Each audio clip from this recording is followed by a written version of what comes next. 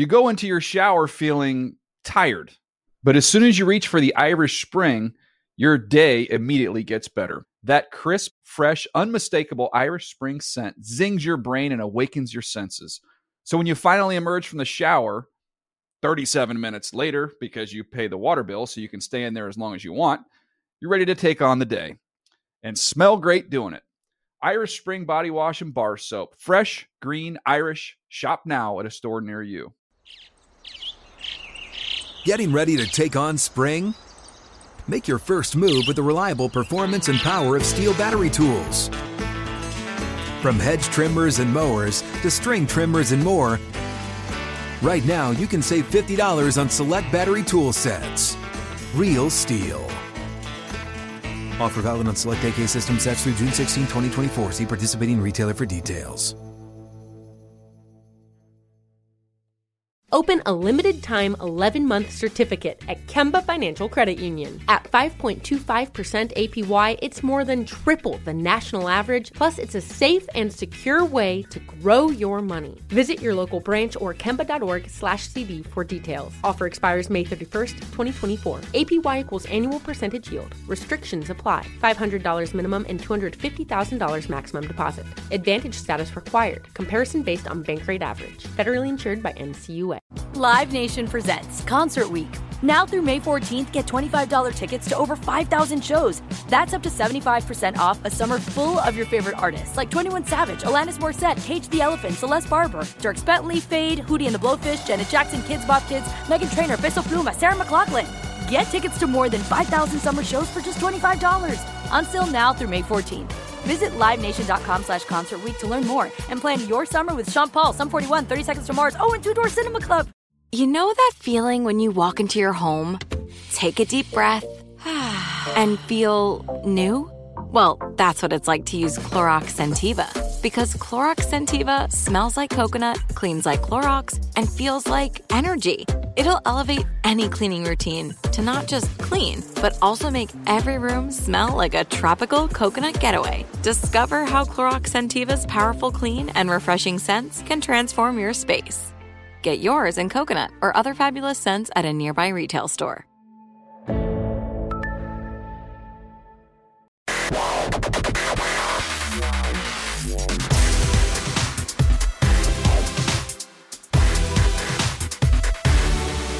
Hey there, everybody. It is Wednesday, March 23rd, 2022. Welcome to the NFL Fantasy Football Podcast, where we are also out of the quarterback market. It's me, your man, MG Marcus Grant, alongside Michael F. Florio. We got Randy on the controls. And, man, I really thought, Florio, we were going to come and kind of like, we'll have a little bit to talk about. We kind of be cleaning up free agency. Maybe we move on and turn our attention to the draft. But the NFL offseason just refuses to go to sleep. It just will not. It will not take a break.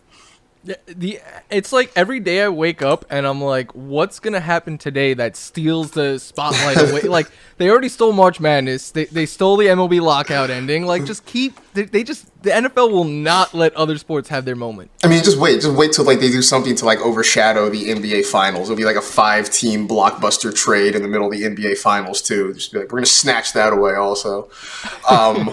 Yeah, It's wild. I mean, so which might as well just get it, because we have a lot to talk about this week. Last week was just a bananas, beefy show. This week, I don't think will be quite as long, but we got a lot to go through. So let's just dive in with the news that hit literally moments before we were about to start recording this show. And that is Tyreek Hill is now a Miami Dolphin.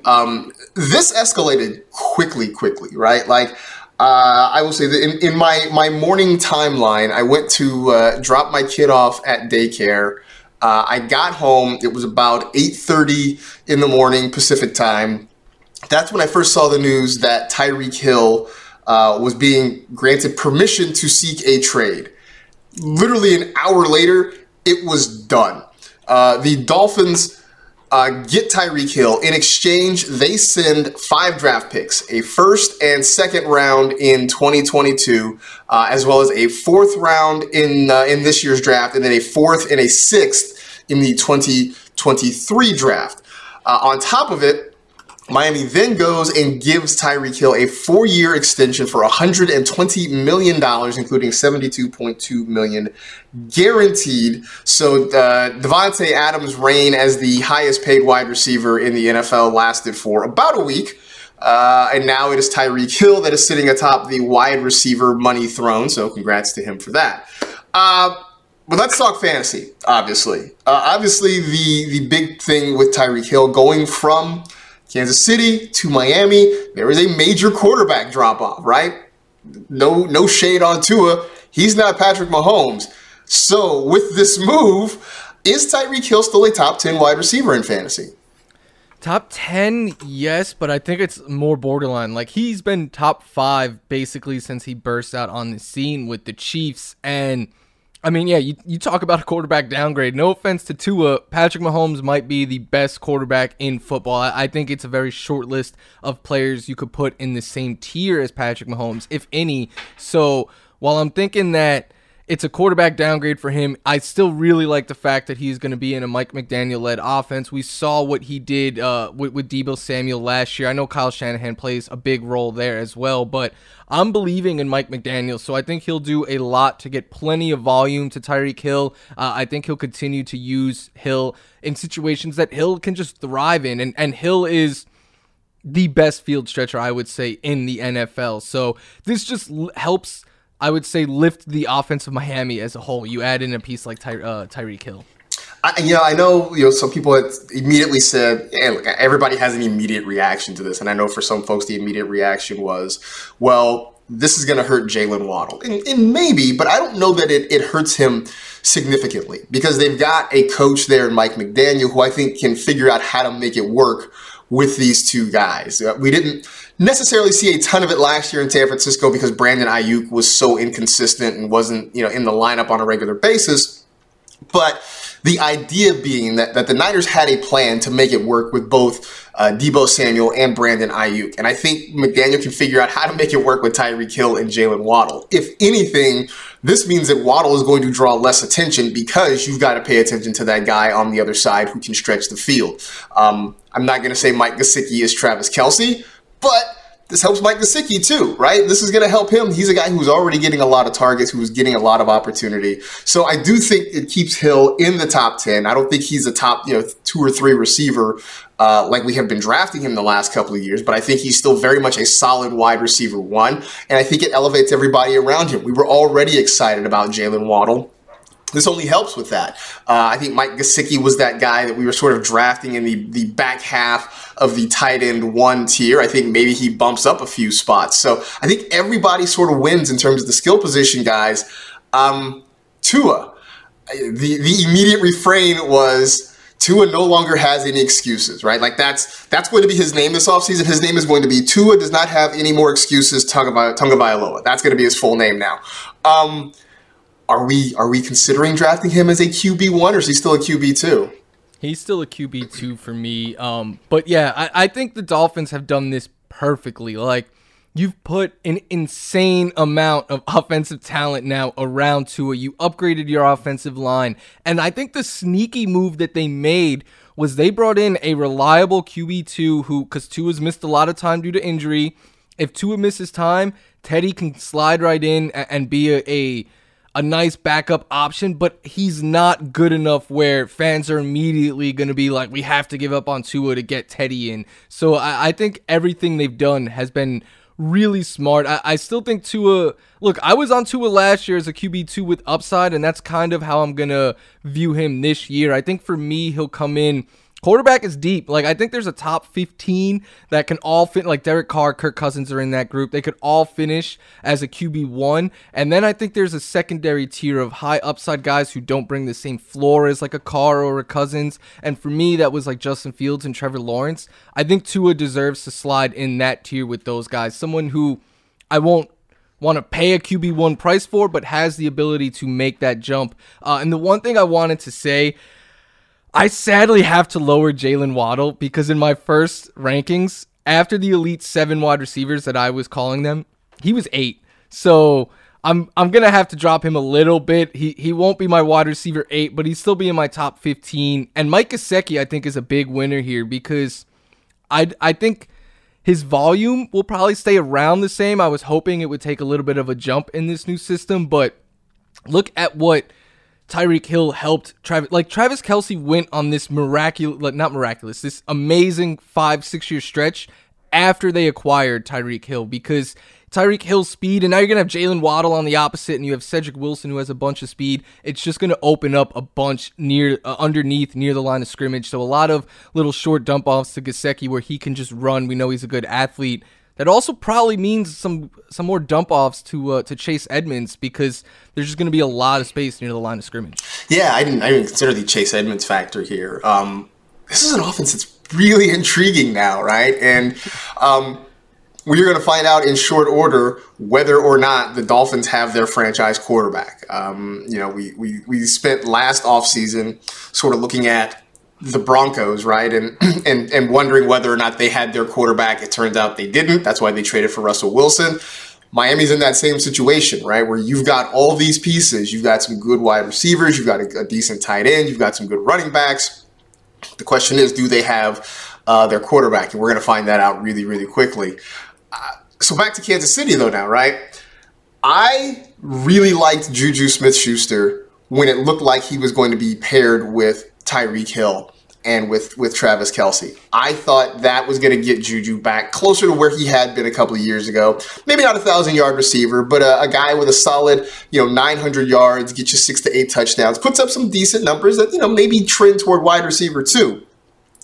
I don't feel that way anymore. Now that Tyreek Hill's not there, and at least, until the Chiefs maybe make another move, you're going to see a lot more coverage and a lot more attention roll toward Juju. I don't have nearly the same level of optimism for him as I did, 24 hours ago in this offense. Yeah, when he first signed, my thinking was like a borderline wide receiver 2, maybe 3, like a top 24 on that borderline. And I'm kind of in the same place because, yeah, I agree. Like, Tyreek Hill and Travis Kelce were going to draw so much defensive attention. I was expecting a lot of one-on-ones for Juju, some more downfield shots than he got with Pittsburgh, but a lot opened up underneath because that's just what the Chiefs offense do. Now he's the new wide receiver 1 there, and he's going to get more defensive attention. So I'm kind of stagnant with Juju. Like, I think he'll still be like a borderline top 24 wide receiver. He'll have some big games. I think he'll have some dud games. But for me, I think the biggest loser here is Travis Kelce. Like, you lose that field stretcher that helped open up so much underneath for him. Kelce's already coming off of what is a down year for Travis Kelce. He's going to be 33 next year with, you lose that burner. I'm sorry, Mecole Hardman, MVS, who they're bringing in, none of those guys are field stretchers like Tyreek Hill is. They're not going to get the same amount of attention. I mean, we saw firsthand in the playoffs Tyreek Hill's effect, because after Tyreek Hill had that long touchdown against the Bills, they went in so much deep, like prevent, that's how the Chiefs were able to get so much downfield in that 13 seconds. So their offense was built on teams fearing Tyreek Hill, and now you lose that, and you're going to have to completely recreate this offense. I know people are saying maybe they draft like a Jameson Williams. That would be great for next year, because he's probably going to miss half the year coming off this torn ACL. Yeah, the whole Mecole Hardman thing, right? If it was going to happen, it probably would have happened. The fact that the Chiefs kept trying to find complementary receivers, the fact that we had Byron Pringle as a thing. I keep coming back to the fact that they brought Josh Gordon in to try to make him work out again. That just to me says that Mecole Hardman is just not. He had 693 yards last year. That was his career high. I don't know that you get much more than that out of him. I think that is pretty close to the ceiling for him. So they really are going to have to fundamentally change the way this offense plays. And I don't know that they can be as high-powered as they have been in the past. So this makes me sort of nervous about everybody involved. Was Patrick Mahomes still your QB1? And if so, is he currently your QB1? This might sound crazy. He was not. It's not going to sound crazy, but I had Josh Allen as my QB1, who's been the QB1 the last 2 years. I know it's hard to do 3 years in a row, but my thinking was he still has the greatest chance of finishing as the QB1 of everyone if you discount with the history of how tough it is to finish as the QB1 3 years in a row. I then had Justin Herbert at 2 because I like his offensive pieces just as much, but he was running more than Mahomes had been. So that was the tiebreaker for me. So I had Mahomes at QB3. Now I'm struggling because I'm thinking to lower him a little bit, but it's like, do I really want to put Kyler Murray ahead of him? Do I really want to put Tom Brady, Joe Burrow, Lamar? Like, those were the names directly behind Mahomes. So it's a struggle to get him out of the top 3, but I think he's more of a top 5 guy now than top 3. Yeah, I'm just thinking, like, I mean, my immediate reaction is to keep him in the top 3, but I feel like it's one of those things where the longer I stare at it and the longer I think about it, I probably end up moving him out of the top 3. I don't know that I have the stones to move him completely out of the top 5, but yeah, just so many things about this Chiefs offense takes a downgrade. I also know you had said, I think earlier this offseason, that you were moving Mark Andrews to your tight end 1. Is that still the case? Yeah, he's my tight end 1. Travis Kelce was my tight end 2, and I am strongly considering moving him. The only issue is all of the other tight ends that I would consider putting him up ahead of him have also had negative changes, I would say. Like, Kyle Pitts lost Matt Ryan. Marcus Mariota, I'm sorry, is a downgrade there. Darren Waller now has Devontae Adams, who's going to get 150-plus targets, so that hurts a little bit. And then George Kittle lost his play caller, going to have a new quarterback. So I was making the case that tight end is deeper. Maybe you could make the case that the elite tight ends are more risky than ever. I think that's what both things can be true, right? I think tight end will be deeper, but I think it's because the guys at the top are maybe coming back to the rest of the pack. It isn't that the mid-tier tight ends are elevating. I think it's the top-tier tight ends are potentially coming back to earth a little bit, which, I don't know, it's kind of sad and kind of frustrating, but I think that's kind of where we are. I had people tweeting me that Gronk is the greatest tight end ever. I don't want to argue that, but the stretch that Kelce had the last 6 years is, I would say, unquestionably the greatest fantasy tight end run ever. Yeah, no, I think you're right. It was insane. I mean, we were talking about Travis Kelce like a top tier wide receiver for a while. So I think that's a fair argument to make. All right, so that gets us to the other big trade that happened last week. And we sort of talked about it a little bit. The Packers do trade Davante Adams to the Raiders, and he gets a 5-year deal, $141.25 million. We had talked about Davante as being the wide receiver 1 potentially. It was sort of a battle between he and Cooper Kupp for who was going to be that first wide receiver off the board. He is not catching passes from Aaron Rodgers anymore. Derek Carr, certainly not an awful quarterback, but he's not Aaron Rodgers. Is Davante still in that conversation to be the wide receiver 1, or is it just straight up Cooper Kupp now? For me, it's funny too, because last week on the pod, when the Rams signed Allen Robinson while we were recording, we were like, all right, that's enough for us to put Adams as 1. 2 hours later, he got traded to the Raiders. I tweeted, I said, okay, that's enough for me to put Kupp back at 1. I think Kupp is the wide receiver 1, especially after they traded Robert Woods there. That helps clarify a little bit, like Kupp and Robinson are going to get all the volume there, I think. But I also think like Justin Jefferson deserves to be in that conversation. I also think Jamar Chase, now with how much the Bengals revamped their O-line, like for me, those 3 receivers come ahead of Davante Adams. I originally had Tyreek Hill ahead of him as well, but now with this trade, I would put Davante Adams, I think, back as the wide receiver 4 overall. So it's still awesome, just a slight downgrade because he's losing Aaron Rodgers. Yeah, I still think, though, like if you're drafting and Cooper Kupp is gone and you have to, quote-unquote, settle for Davante Adams, you're still going to be in a good spot because I think you talk about drafting him. It's sort of like when you talk about Josh Allen, feeling like he has the best chance to finish as QB1, even if he doesn't.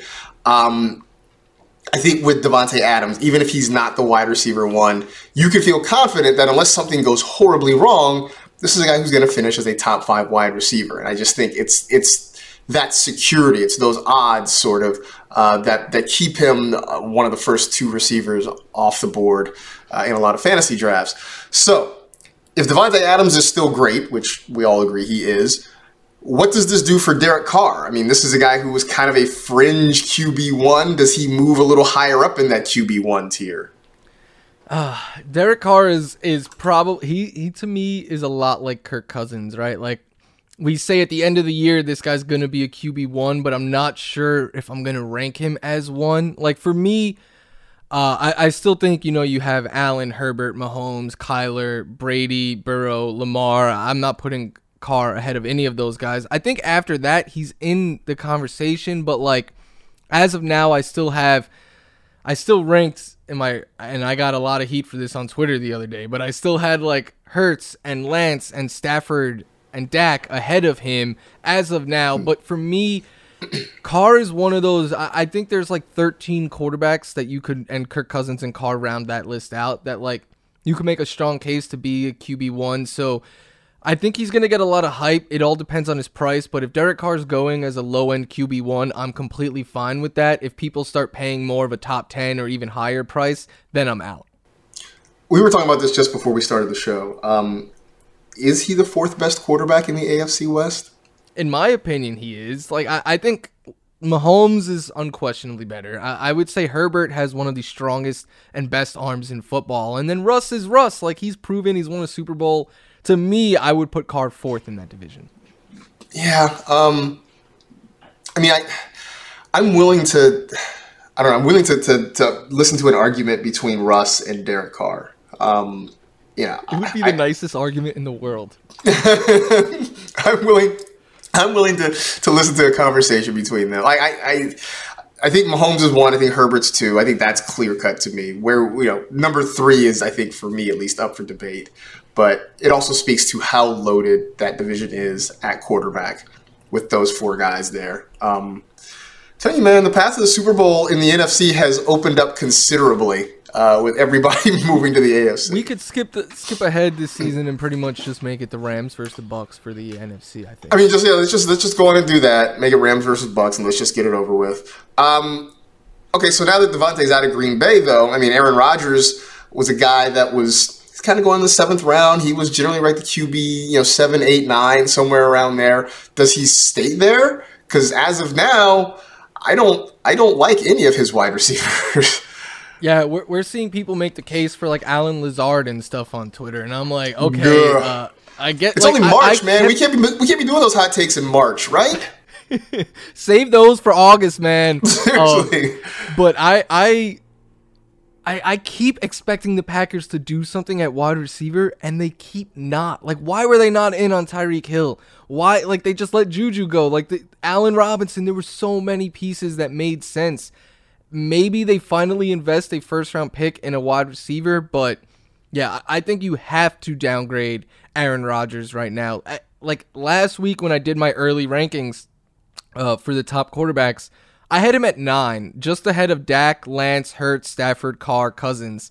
And I'm like, if you want to put any of those guys ahead of Aaron Rodgers, I'm fine with it. Like, I think for me, the top 8 is set. But after that, I think you could jumble those names in any order, and I won't argue you. Yeah. So what I'm curious about is, because I think we've gotten past the point of, like I say, the muscle memory of Aaron Rodgers being a QB1. Like, I think we have sort of cleared ourselves of that. But now the question is, do we overcorrect, right? Because now we're going to get to the point where we're like, well, he has nobody there to throw to, and then we tend to overcorrect and he falls. I still think he's in the top 10. I just think he's Aaron Rodgers. He'll figure out a way to make things happen. And I just want to believe somewhere down deep that the Packers are going to do something to add some wide receiver help. Somebody's like, well, Robert Tonyan's back. I'm like, so? These are all pieces that they failed with for years that we're going to talk ourselves into getting excited about. Yeah, and that's the thing. Is like, even when it looked like they were still going to have Davante Adams. I'm like, okay, that's cool. And I think we talked about this last week with Randy.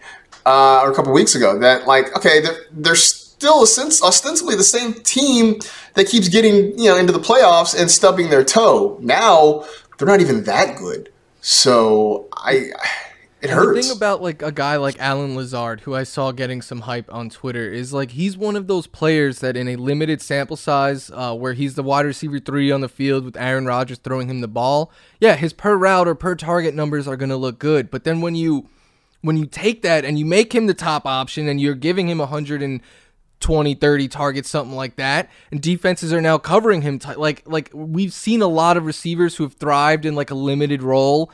And fantasy Twitter makes the case that this guy should get a larger role. We've seen a lot of those players fail. I'm fine taking a shot on the volume if Lazard's going as like a wide receiver 3. But if people start hyping him up and he goes like more than that, I'm going to be out. And I'll be okay being wrong if that ends up being the case. Yeah. But to me, it's a lot more risky than anything. Absolutely.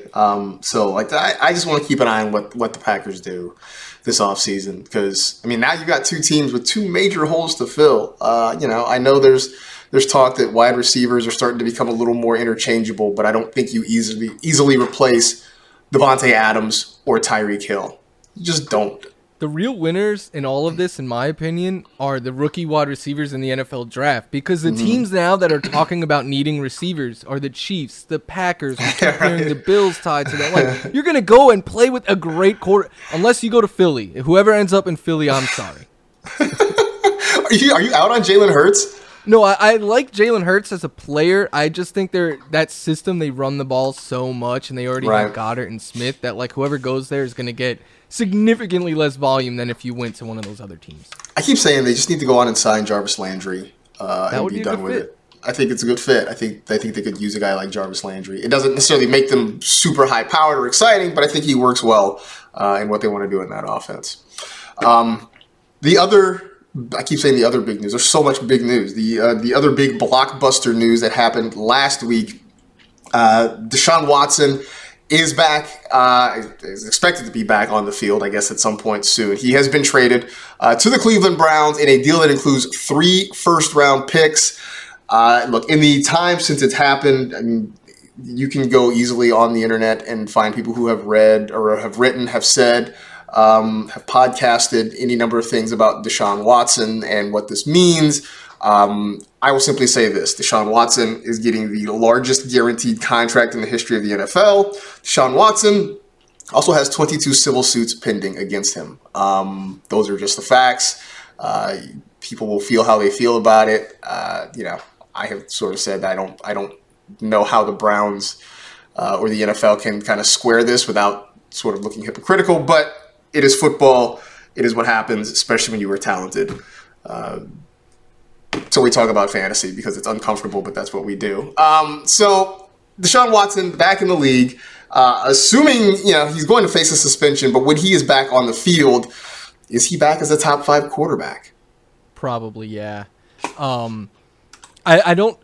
So the big caveat hanging over him is he going to get suspended or not? So as of now, I wouldn't rank him in the top 5 per se. But if he come out, like if we knew there was no suspension, yeah, he's back in the top 5 for me. Like he might be 3. Like I would still have him behind Josh Allen and Justin Herbert. But I think after that, you can have any discussion of him versus Mahomes, him versus Kyler, him versus Brady. Like.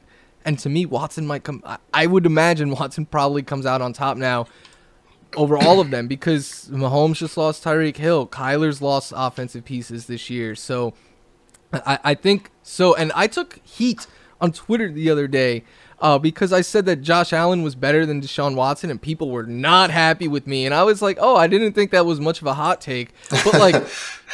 For me, I was still putting him at 4 at best, but now with this Tyreek Hill trade, I think he probably leapfrogs Mahomes.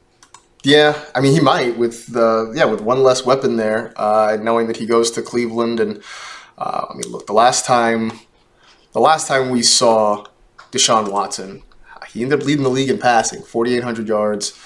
He had 33 touchdowns that year. Also ran for. What was his rushing total? 444 yards. I mean, so we know that he's got the rushing upside as well. Everything points to him when he's there and playing that he is, a guy with top 5 potential. Amari Cooper, we weren't really excited about him when Baker Mayfield looked like he was going to be the starting quarterback. Now that Baker, I don't know what's going on with Baker. We can talk about that too, but with Deshaun Watson obviously looking to be the starting quarterback long term, are we talking about Amari Cooper being a solid wide receiver 1 now in this offense? Not for me. And if I'm wrong on that. But Amari Cooper has never been. He's one time in his career did he finish as a fantasy wide receiver 1, and never has he finished higher than 15 in fantasy points per game at the position. So I know you could easily make the case that Deshaun Watson is the best quarterback that he's ever played with, but Dak Prescott is not bad. Like that, especially if you compare on deep balls over the last few seasons, like you could make the argument that Dak was actually more efficient and was better. And I know people made the case, well, he had a better supporting cast. I get that. To me, though, there's going to be more defensive attention now on Amari Cooper because there's no Lamb, there's no Gallup, there's no Schultz. But the biggest win for me for Amari Cooper, it's not Deshaun Watson. It's the fact that he's just going to get more volume, I think, in this offense because there is less target competition. I still value him, though, as a high-end wide receiver, too. Like, if I could get him in the second round or the third round to pair with another wide receiver, I would feel great about that. But him as my 1, I'm still worried that he's just going to be what he's always been, and that's weekly, very inconsistent week by week. Yeah, I mean, I think the biggest point for me is that there isn't a huge upgrade in quarterback. I mean, Dak, as you mentioned, Dak's good, right? Dak gets the ball out. The Cowboys throw the ball a lot. They throw it pretty effectively. So I don't think, in terms of the guys around him, he gets an upgrade. And you're right. Right now, there's not a lot around Amari to sort of protect him. They don't have Jarvis Landry. I mean, Odell's long gone. I guess if you believe in the power of David Njoku, then I guess, but there is less help for Amari Cooper there in Cleveland. I do love that Browns fans are now calling for Odell to come back, and it's like, not even 6 months ago, you guys ran him out of town. Fickle fans, man. Just so fickle. But since we're here, what happens to Baker Mayfield? I mean, he's running out of places to go. Everybody, like the game of musical chairs, there's not a lot of seats left.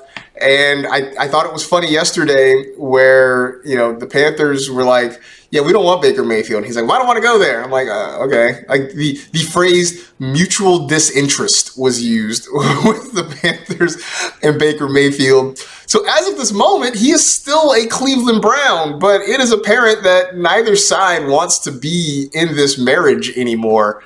But I don't know how they get out of it right now.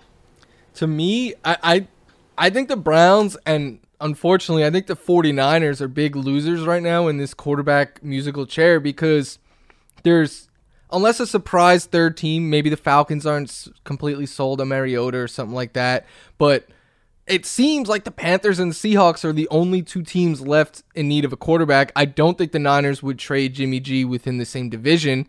So I tweeted yesterday, I was like, hey, let's just put Baker in Seattle, Jimmy G in Carolina, and we can move on with this NFL season, because to me that still feels like the most likely scenario, but unless maybe a third team pops up. But there also could be someone like Gardner Minshew maybe that becomes available on the trade block. So I'm still thinking, though, that Baker ends up in Seattle. I don't think they're sold on Drew Lock. They still have a talent there. Pete Carroll is too old to enter a rebuild process, I think. So I think he'll try to go for it without Russ, and I don't think that means they're going to go with it with Drew Lock. And we've heard rumors that they like Malik Willis, but you could put me in the camp of I don't think Malik Willis makes it to pick 9 anymore. So I'm thinking Baker ends up, maybe for like a 3rd or 4th round pick, ends up in Seattle. Yeah, Seattle seems like the only real option at this point. And I'm sort of with you on the Niners that I think they sort of overplayed their hand with Garoppolo. He's 30. He's got a huge contract. He's coming off shoulder surgery.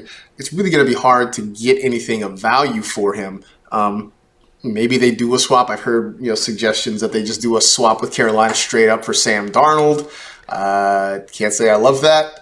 There's even talk that maybe they just hold on to him, and when the inevitable quarterback injury happens, then you can find a trade partner, to go with that. That will make for some I just awkward. Want him gone, because I don't want a quarterback controversy. I want Trey Lance. I was gonna say that's just gonna make it awkward, right? If we get into training camp and Jimmy and Trey Lance are both there and they're competing, it's gonna be really, really awkward. Has your friend continued sending the daily text? It has been a little more inconsistent, but they do pop up. They do pop up every once in a while. Yeah, I don't even know how many days we're on. We're probably like 40 days now out from Jimmy Garoppolo throwing a soul-crushing interception in the NFC Championship game. Yeah, it's still happening. So the other thing, and you sort of mentioned this, and this was not planned, but now that you brought it up, the Malik Willis hype, right? The hype train has left the station, and I saw you tweet about this, and I've seen this other places, that there's talk about the Lions taking him at number 2. Okay. And this isn't to denigrate Malik Willis, but let's not forget that it wasn't that long ago. The consensus was that there weren't any real savior quarterbacks in this draft, right? That there weren't any guys that were worth necessarily, trading the farm to move up and get. There were no Trevor Lawrences, right? There were no, no Trey Lances that people were super excited about in this draft. So I think it's funny that now we're talking about Malik Willis moving up to number 2 potentially overall. That being at 9 is not going to be enough. I don't know. I don't have a real question here. It just feels like that weird kind of draft season hype thing that always happens. And I think Malik Willis right now is being the recipient of that. Yeah, to me, the fact that there is no clear-cut number 1 quarterback makes Malik Willis the number 1 quarterback, in my opinion, because like Kenny Pickett and those guys, like their ceiling is being like an average NFL starter, where I think like Malik Willis's ceiling is being one of these like dynamic can like he has an absolute cannon. We saw that on display yesterday at his pro day. He can run like Lamar Jackson or Jalen Hurts or Kyler Murray. So those are the quarterbacks that Deshaun Watson, like that Josh Allen, like they're taking over the NFL. You have to be able to run. You have to have a really strong arm. The things about Malik Willis is he's a little bit more raw. He needs to work on his accuracy, his throwing motion. But to me, I would rather take a shot on drafting that upside and developing it than taking someone who I think like, all right, maybe this guy could be like Mac Jones for a few years or someone like that. And I saw someone, I forget who on Twitter, said it's easier to live with it if you take a shot at Malik Willis and it doesn't work out than if you're too scared and he ends up breaking out and is like the next all-star quarterback. So I signed up for that thinking. And I said if there's smoke about the Lions taking him at 2, if you're the Panthers or the Falcons or Seahawks or one of these teams that need a quarterback, maybe you call the Jaguars and you say, hey, we want to jump the Lions. You're the only path that we could do so. So the Jags might come away from this being the big winner. Well, I think if you are, say, the Lions, right, and you're not giving up assets to get a guy like Malik Willis, I think it definitely makes a lot more sense because you can move on from him. Like, let's go back not that long ago. The Cardinals took Josh Rosen at 9, 10, something like that. That didn't work out. A year later, they get Kyler Murray at number 1 because they didn't have to give up a lot of assets. I think the 49ers, for instance, are in a slightly different situation because they are a little more committed to making sure Trey Lance sort of works because they gave up a lot to move up to get him. So I think they're sort of more pot committed to this one. Not that they can't, decide if in a year or two that it's not working, they try to do something different, but they're a little more tied up because they gave up assets to try to get him. So I'm interested to see how this goes. I think if you're the Lions, like you could draft him and let him sit for at least like part of the season behind a Jared Goff. If you trade up and take the kid at like 1 or 2, you're probably gonna have to start him right away, and I don't know if that's the best case. I don't know if that works out for you. More quarterback news because there's been a lot of quarterback news. The Falcons trade Matt Ryan to Indianapolis for a 3rd-round pick in 2022. The last couple of years, Ryan's been on the fringe of QB1-dom, right? He's been, quarterback 13, 12, 11, somewhere around there. It's been a few years since he had his MVP-type season where he was the QB2 overall in fantasy. Can he get firmly back into that QB1 tier? He's got a good offensive line. He's got some decent young weapons. He's got a really good running back. Are we looking more as him maybe knocking on the door of the top 10? Not for me. And part of it is just how deep quarterback is. Like, right. I don't even know if he would make my top 15 at this point, but I think he is a strong quarterback too. I kind of think he'll be similar to Carson Wentz was last year. Like, he'll have some really strong game. He'll be consistent. Like, that was the thing about Carson Wentz was like he was never giving you 25 plus fantasy points, but he was giving you like 18 to 22 pretty much every single week because he would throw for like 250 and 2 touchdowns. And I could see I could see Matt Ryan having that exact type of production, like where he's consistent each week, but he's more of like a high-end QB2 than anything. Yeah, I mean, I think that's probably fair. He's a really good streaming option at quarterback, right? He's a guy that I wouldn't mind having on my roster for injuries, for bye weeks. I don't know that I feel comfortable starting him every week. I think those days are sort of gone, but look, there are still moments. He still has ability, right? He's not completely washed. This isn't a Ben Roethlisberger in, the last days of Pittsburgh sort of situation. There's still something there. What does this do for Michael Pittman, though? I mean, I love Michael Pittman. I know you like Michael Pittman. Does this elevate Michael Pittman? I think it 100% does. Like I'm thinking Michael Pittman top 15 wide receiver in my ranks once I sit down and actually do them all. But Matt Ryan is, for lack of a better word, a better quarterback than Carson Wentz. Like the numbers all indicate that. And what I especially like is Wentz threw more to his tight ends than Matt Ryan did, whereas Matt Ryan will heavily target his wide receivers. And not only will he, Wentz throws to the middle of the field a lot. Matt Ryan likes to throw to the outside parts of the field. And that's where Michael Pittman lines up. 81% of his routes last year were out wide. So, and Ryan is a better deep ball thrower, I would say, at this point as well. So I think this could definitely elevate Michael Pittman.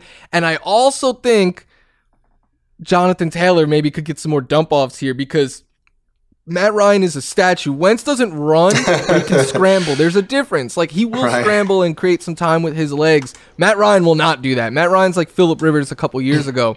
He's going to feel any pressure. He's going to just find the closest guy and dump it off.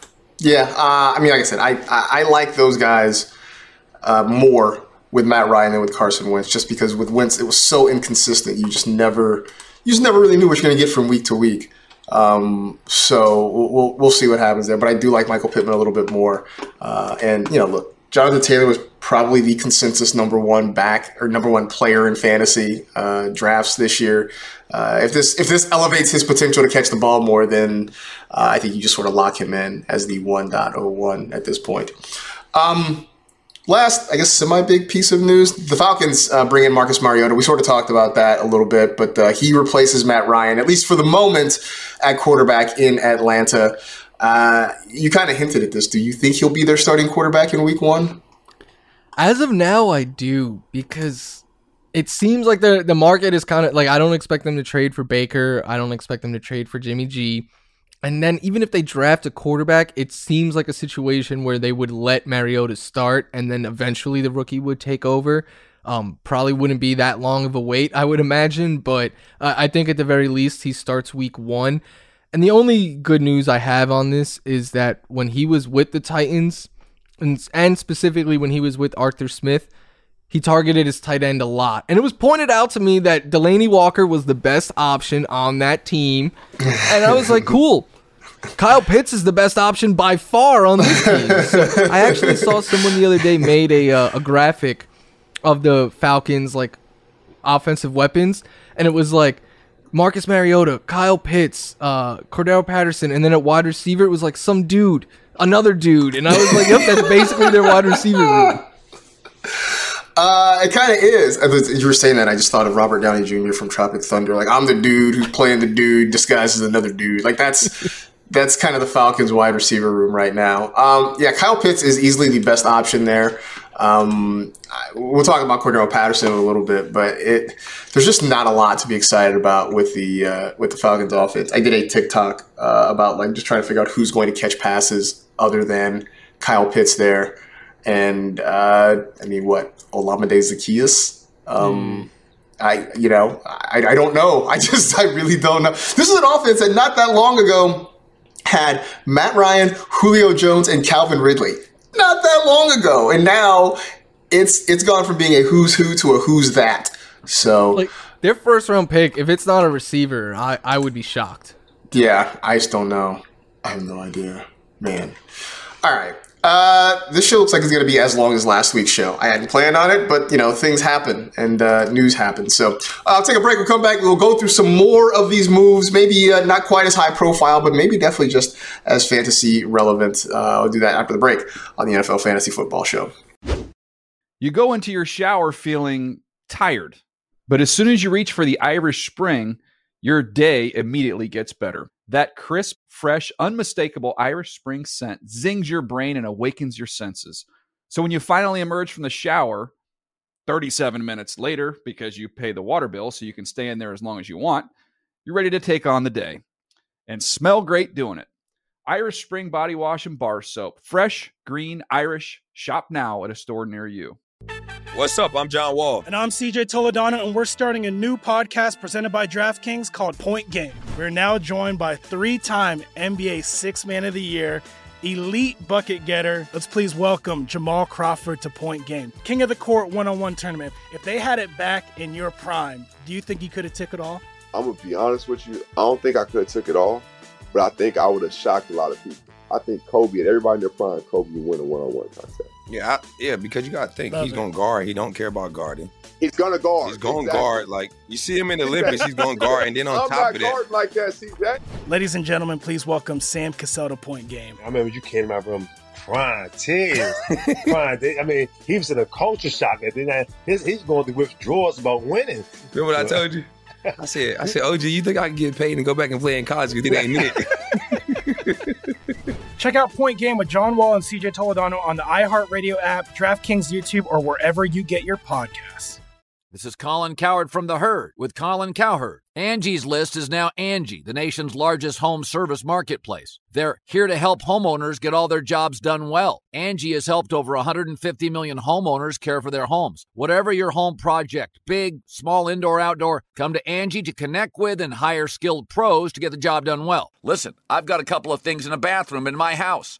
Got to get it fixed. I don't have time, and I'm not good at it. Angie is. With just a few taps on the app, you can have Angie tackle your home service project start to finish. With over 200,000 pros in their network, Angie makes it easy to research, compare, and hire pros to ensure a job done well. With 29 years of experience combined with new digital tools to simplify the process, Angie makes completing home projects really easy. It's your one-stop shop. Angie can help you find the best price for your project by comparing quotes from multiple pros in just a few taps, or book services at an upfront price based on local data. They get the difficulties that can come with home projects. They get it. Why not make it as simple as possible? Get started at Angie.com. That's ANGI.com, or download the app today. Getting ready to take on spring? Make your first move with the reliable performance and power of Steel battery tools. From hedge trimmers and mowers to string trimmers and more, right now you can save $50 on select battery tool sets. Real Steel. Offer valid on select AK system sets through June 16, 2024. See participating retailer for details. Open a limited-time 11-month certificate at Kemba Financial Credit Union. At 5.25% APY, it's more than triple the national average, plus it's a safe and secure way to grow your money. Visit your local branch or kemba.org/cb for details. Offer expires May 31st, 2024. APY equals annual percentage yield. Restrictions apply. $500 minimum and $250,000 maximum deposit. Advantage status required. Comparison based on bank rate average. Federally insured by NCUA. You go into your shower feeling tired, but as soon as you reach for the Irish Spring, your day immediately gets better. That crisp, fresh, unmistakable Irish Spring scent zings your brain and awakens your senses. So when you finally emerge from the shower, 37 minutes later, because you pay the water bill so you can stay in there as long as you want, you're ready to take on the day and smell great doing it. Irish Spring Body Wash and Bar Soap. Fresh, green, Irish. Shop now at a store near you. What's up? I'm John Wall. And I'm CJ Toledano, and we're starting a new podcast presented by DraftKings called Point Game. We're now joined by three-time NBA Sixth Man of the Year, elite bucket getter. Let's please welcome Jamal Crawford to Point Game. King of the Court one-on-one tournament. If they had it back in your prime, do you think you could have took it all? I'm going to be honest with you. I don't think I could have took it all, but I think I would have shocked a lot of people. I think Kobe and everybody in their prime, Kobe would win a one-on-one contest. Yeah, because you got to think he's going to guard. He don't care about guarding. He's going to guard. He's going to guard. Like, you see him in the Olympics, he's going to guard. And then on top of that. Like that, see that? Ladies and gentlemen, please welcome Sam Cassell to Point Game. I remember you came to my room crying, tears, crying. I mean, he was in a culture shock. And then he's going through withdrawals about winning. Remember what I told you? I said, OG, you think I can get paid and go back and play in college? You think they need it? Check out Point Game with John Wall and CJ Toledano on the iHeartRadio app, DraftKings YouTube, or wherever you get your podcasts. This is Colin Cowherd from The Herd with Colin Cowherd. Angie's List is now Angie, the nation's largest home service marketplace. They're here to help homeowners get all their jobs done well. Angie has helped over 150 million homeowners care for their homes. Whatever your home project, big, small, indoor, outdoor, come to Angie to connect with and hire skilled pros to get the job done well. Listen, I've got a couple of things in a bathroom in my house. Got to get it fixed. I don't have time, and I'm not good at it. Angie is. With just a few taps on the app, you can have Angie tackle your home service project start to finish. With over 200,000 pros in their network, Angie makes it easy to research, compare, and hire pros to ensure a job done well. With 29 years of experience combined with new digital tools to simplify the process, Angie makes completing home projects really easy. It's your one-stop shop. Angie can help you find the best price for your project by comparing quotes from multiple pros in just a few taps, or book services at an upfront price based on local data. They get the difficulties that can come with home projects. They get it. Why not make it as simple as possible? Get started at Angie.com. That's ANGI.com, or download the app today. Getting ready to take on spring? Make your first move with the reliable performance and power of Steel battery tools. From hedge trimmers and mowers to string trimmers and more, right now you can save $50 on select battery tool sets. Real Steel. Offer valid on select AK system sets through June 16, 2024. See participating retailer for details. Whether you're a savvy spender maximizing your savings with cashback rewards, a thrifty rate watcher seeking the lowest interest, or a travel enthusiast looking for extraordinary perks, Kemba Financial Credit Union has a visa to complement your lifestyle and unique needs. Apply today at Kemba.org to unlock a limited time 2% cash back on purchases and pay 0% interest on balance transfers for an entire year with a new visa from Kemba. You deserve a card that works for you. Restrictions apply. Offer ends June 30th, 2024. All right, so some more things that have happened in the last week. I am scrolling Twitter as we do this, and fortunately no other big news has broken since we have started this show, so let's just keep our fingers crossed that it stays that way. But the Bucs are bringing back Lombardi Linney, 3 years, $21 million for Leonard Fournette. Leonard Fournette last year was the RB6 at the end of the season. Really good year for him.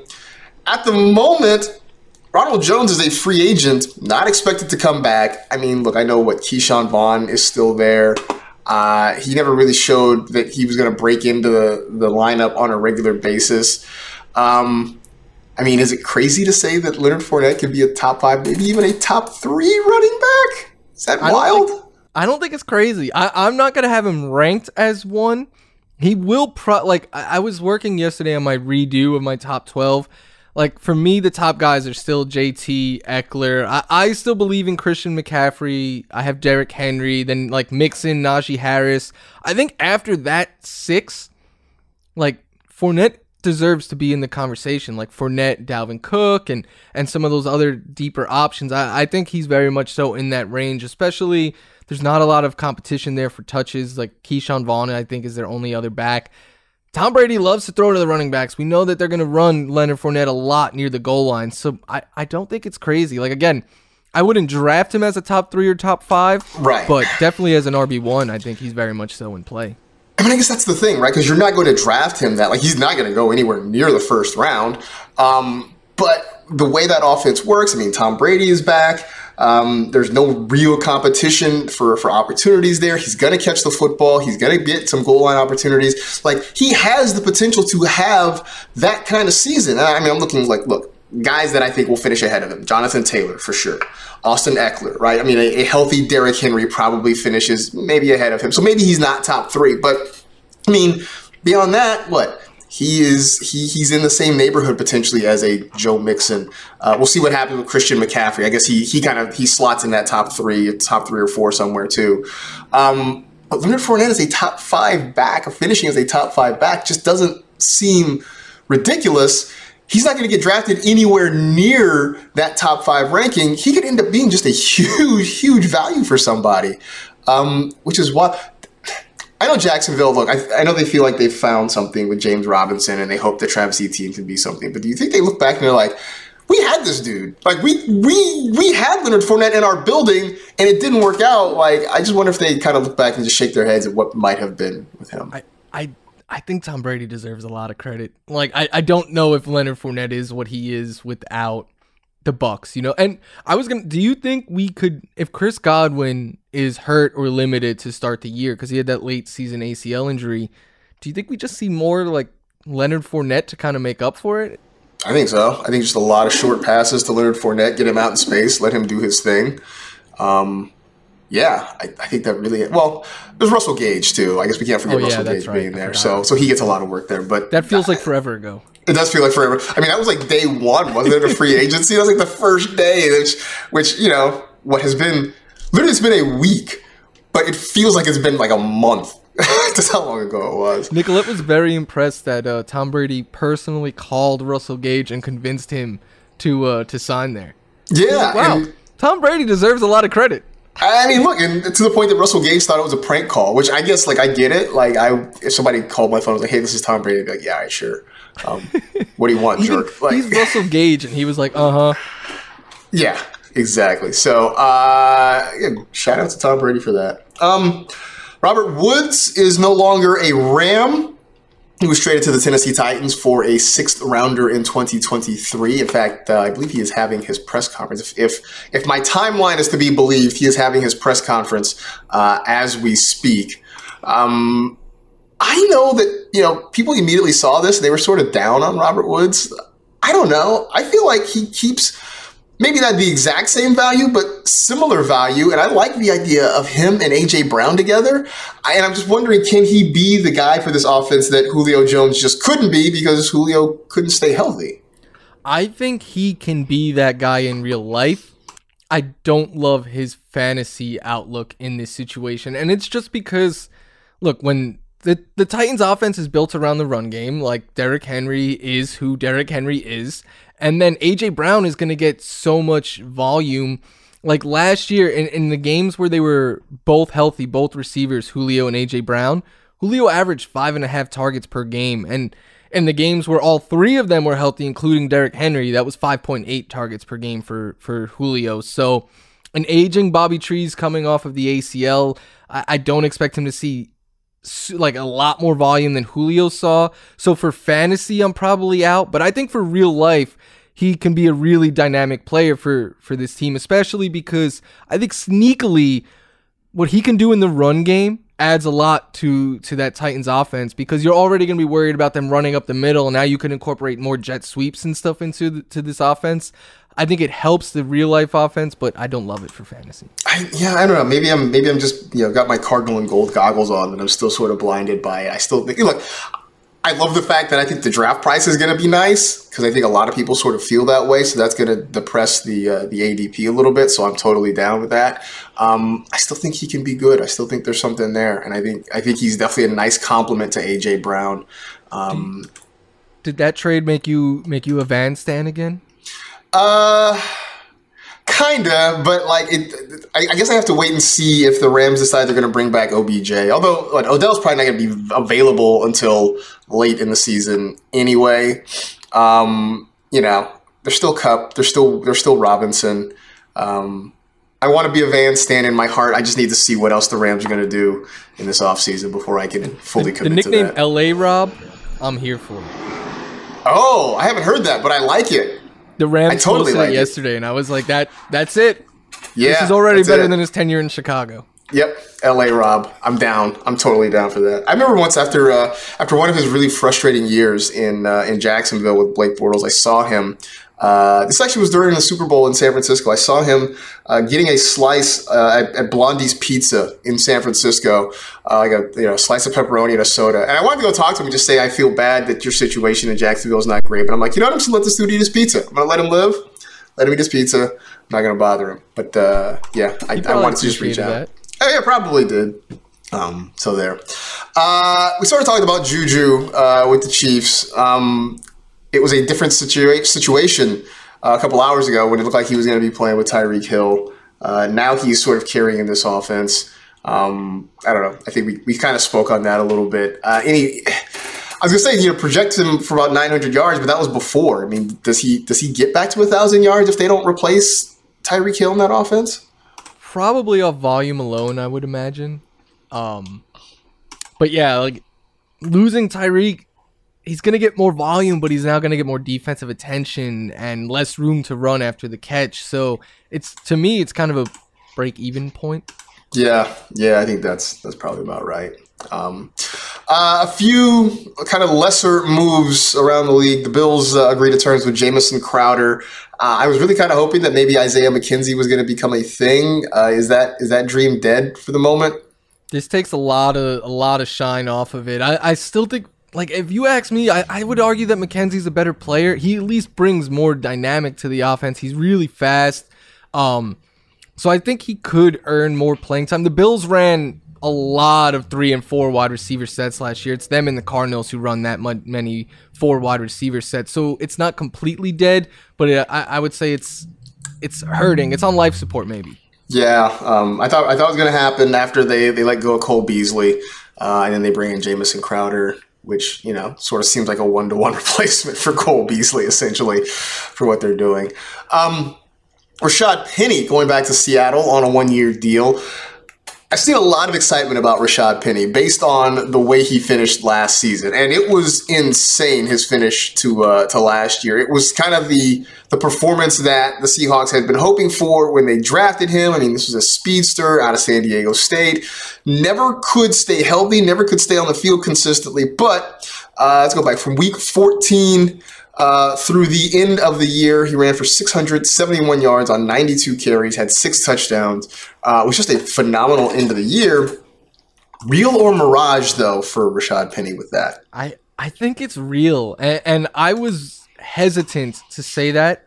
But then I was looking more into it. And, like, you pick a stat, doesn't matter, any rushing stat in those final 6 weeks, he led the NFL in it, and by far. So I think it's real. My only concern, injury is obviously, like, I'm not going to rank him as an RB1, but I think he has that upside. But the injury concern is very, very real because it took 3.5 years to see him get on the field this consistently.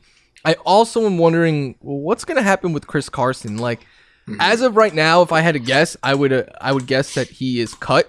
I think he's got a post June 1st out on his contract, but if he's there and Pete Carroll seems to love Chris Carson, then I think we have to consider that, and that obviously hurts Rashad Penny's value. Yeah, I mean, here's the thing, though. With Drew Lock at quarterback, does Pete Carroll want to establish the run more, which means maybe both those guys, right? Both those guys get some work. Yeah, they do have a potential out this year on Chris Carson. So I don't know if they take that and decide they're going to finally turn things over to Rashad Penny. Obviously his last 2 games, he ran for 170 and 190. That is not necessarily sustainable over the course of a full season.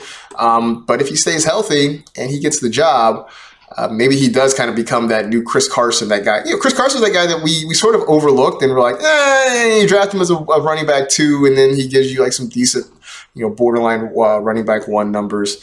Maybe that can be Carson and Penny, to me, are the pointing Spider-Man gif. Like, they're really both very talented, but they just cannot stay on the field. They can't stay healthy. Right. Exactly. I think that's a really good description of them. Cordero Patterson back in Atlanta. I don't think that surprises literally anybody there. I had sort of believed that last year was kind of an anomaly, that he couldn't repeat what he did last year because it was so amazing. But then the Falcons, Calvin Ridley is kind of suspected he was gone, but now we know for sure he's not going to play next year. Matt Ryan is gone. Just looking around at what's there in Atlanta, maybe he repeats it, at least on volume alone. Maybe he kind of comes close to what he did last year, just because who else is going to get the ball there? Yeah, what I didn't like is down the stretch last year, they stopped using him as a receiver as much and used him more as a traditional running back. And I think it kind of wore him down as he got less and less efficient as the year went on. I'm hoping to see more. What I was hoping for Patterson, and I still think a path is open for it, bring in a running back like a Ronald Jones or someone like that who can split carries with Patterson, can take the beating on those short carries, and can also handle the ball when you want to put Patterson out wide. To me, I think that would be the best case scenario for Patterson. Look, he was an RB1 for a lot of last year. I don't think he's anywhere close to an RB1, but he could be a solid RB2 or flex option, I think, for sure in this offense. Yeah, I think that's probably the best way to describe it. I mean, last year was it just came out of the blue. You know, nobody had expected that to happen. I mean, we all went into the season thinking Mike Davis was going to be the lead back, and Cordero was kind of the guy, you know, the number 2 guy, the guy to fill in, maybe be the gadget player, and then it switched by the end of the year. So I think he'll start the year as a starter, but I just don't think he can be as productive as he was last year. It just feels nearly impossible. Last one, Chargers signed Gerald Everett, 2 years, $12 million. I feel like the Chargers, they don't put a lot of effort into tight end, but they end up seeming to get talented players. I mean, you know, like the last couple of years, it's been Jared Cook. I mean, Hunter Henry never quite panned out the way they wanted to. So really, since Antonio Gates, they've kind of been looking to fill that. I don't think Gerald Everett is that guy necessarily, but I guess he's kind of a nice streaming option, I guess is the best way to describe him at this point. You could say that I'm not able to quit Gerald Everett because I was in on him last year. I thought he had potential with the Rams. I like this signing. I think it's a sneaky signing because I'm very high on the Chargers, as if you can't tell from the rest of the podcast already. To me, when he signed, I said he enters that tight end 2. Like, he's not a tight end 1 for me, but he enters that tight end 2 with upside group. Like, Albert O is in that group. I would put Evan Ingram in that group. There's a long list of tight end 2s that I think have the upside to make that jump. Maybe not consistently every week, but to have some nice weeks and you could stream them. I think Gerald Everett slides right in. Yeah, I think that's about right. I think that's fair. You know, he's not going to get drafted, but he'll be out there on the waiver wire probably when you need him at some point. So, all right, I think that's it. I think we covered pretty much everything. There's still some decent names out there. We talked about a lot of these guys last week. I mean, Baker, Jimmy Garoppolo, Melvin Gordon, Rojo.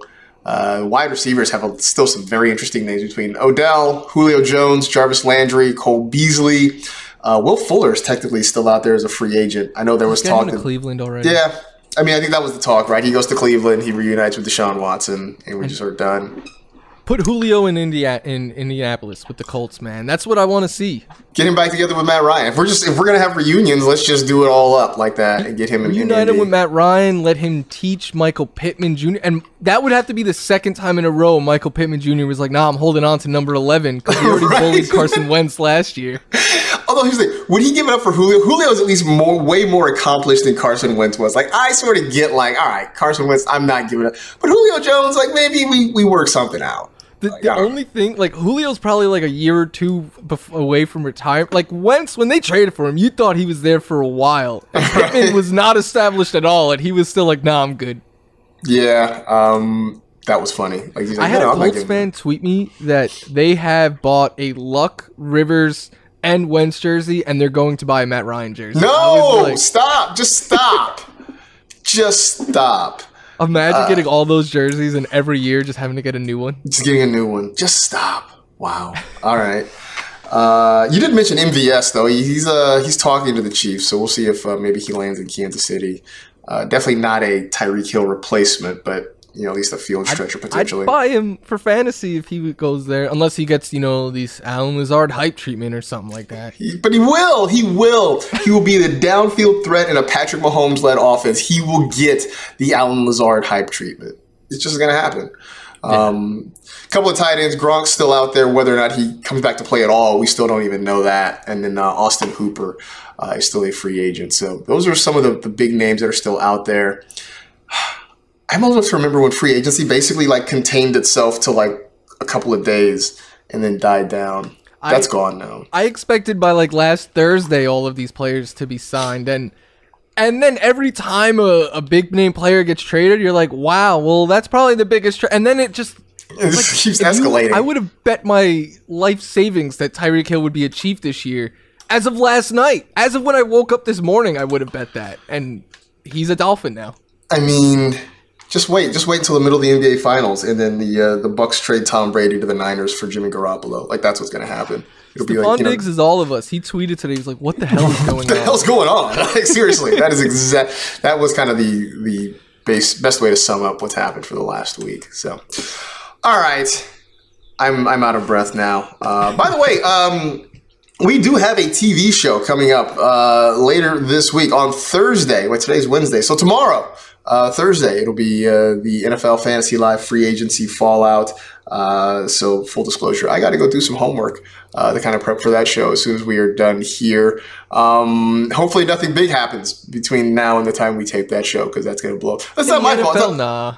No, I mean, it's not my problem. I don't have to do the rundown. I just sit there and talk. So I guess for the sake of Todd Mossberg and the rest of our production staff, hopefully nothing big happens between now and then. So there you go. That'll do it for this edition of the NFL Fantasy Football Podcast. Stay happy, safe, and healthy. Do good and live well. Pray that nothing big happens in the next 24 hours, and we will talk to you next week.